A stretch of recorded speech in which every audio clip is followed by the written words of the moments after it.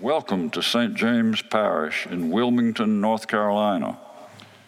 You can learn more about St. James on our website at stjamesp.org. So good morning, St. James. I'm glad the humidity is so low. But it's wonderful to be back. I was gone for a couple of weeks visiting family in Tennessee, where my wife's parents live, and in Kentucky, where mine do. And we spent time in places with people that my children do not even remember. I have a son who's 4 and another who's 2. The 2-year-old would have been months old in the before times, before the lockdown, and we couldn't see some of these people. And our 4-year-old remembers some people vaguely, but not really. So there were lots of, Chris, you need to be here for this, go see this person, do that. So it was more not a vacation, more of yes, mother, yes, father, yes, in-law, yes, father-in-law, go here, go there.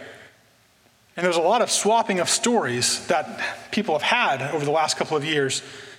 And we've learned from such a diverse experience of everyone. Some had children during this time of just 2 years.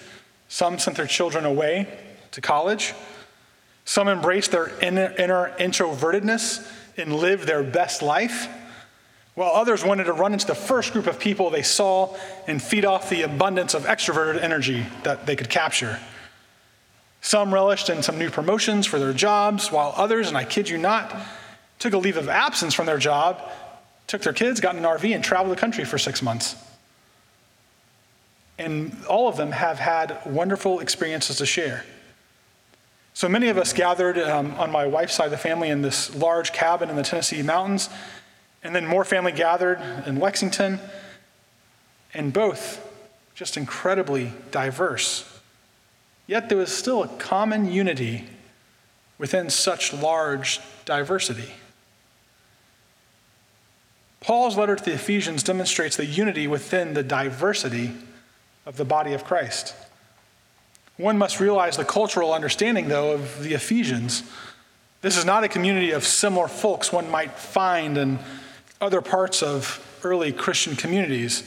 The community of the Ephesians lived in Asia Minor during the first 2 centuries.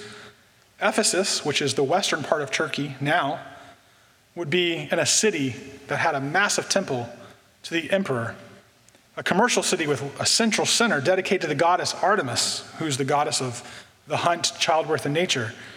Super Roman. You have to also realize around this time, you have more and more people moving to that part of the world. They would have been religious minorities within the Roman Empire until Christianity was legalized in 313. They would have been faced with daily harassment, discrimination, and persecution. The community of Christians was often brought to the temple to proclaim their loyalty to the Roman cult of the emperor. Those who did not proclaim their loyalty to the emperor would be sent to slaughter. The community had to stand firm in their faith.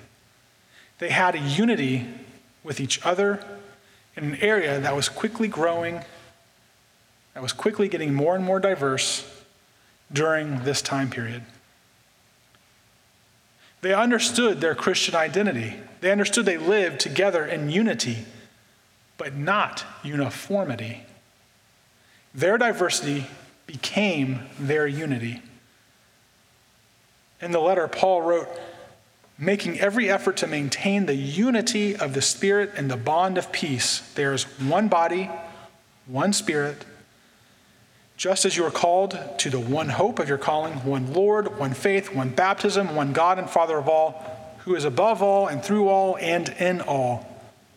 But each of us was given grace according to the measure of Christ's gift. You notice the structure there? Lots of one. And then at the end, each of us was given grace. Unity without uniformity. You still have your identity, but you're within one body. We each have to maintain our own faith within the one body, one Spirit, one faith, one baptism, and one God through that grace given to us by Christ. This is what gives us each our own diversity within our unity. We're all on different paths with our individual faith journeys. We're all here to support one another, even if it looks quite different for each of us, because we are still one body. We are the ministers of Christ doing the ministry in which we are called. So how does it speak to everyone being a minister in one body? How do you take that charge of actually being a minister within one spirit and one baptism? Professor Richard Ward said this: Christ's body is that place at the intersection of divine and human life where sovereignty, brokenness, and communion are held together in God's grace. That intersection of divine human life held together in God's grace. Our common unifying bond is held by God's grace indeed. We express our faith in a plethora of different ways.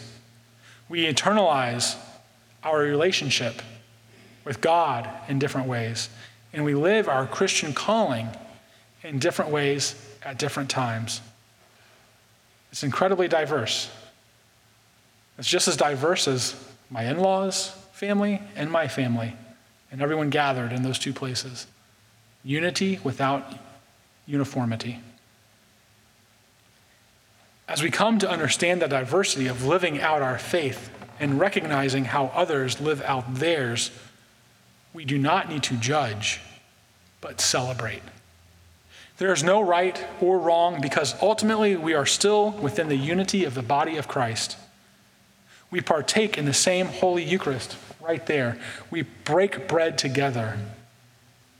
Let us not judge each other for how we express our faith or how you see someone else express their faith, but lift each other up in our diversity within the comfort of God's grace, where that sovereignty, where that brokenness, and that communion can be held in loving hands as we maintain the unity of the Spirit and the bond of peace.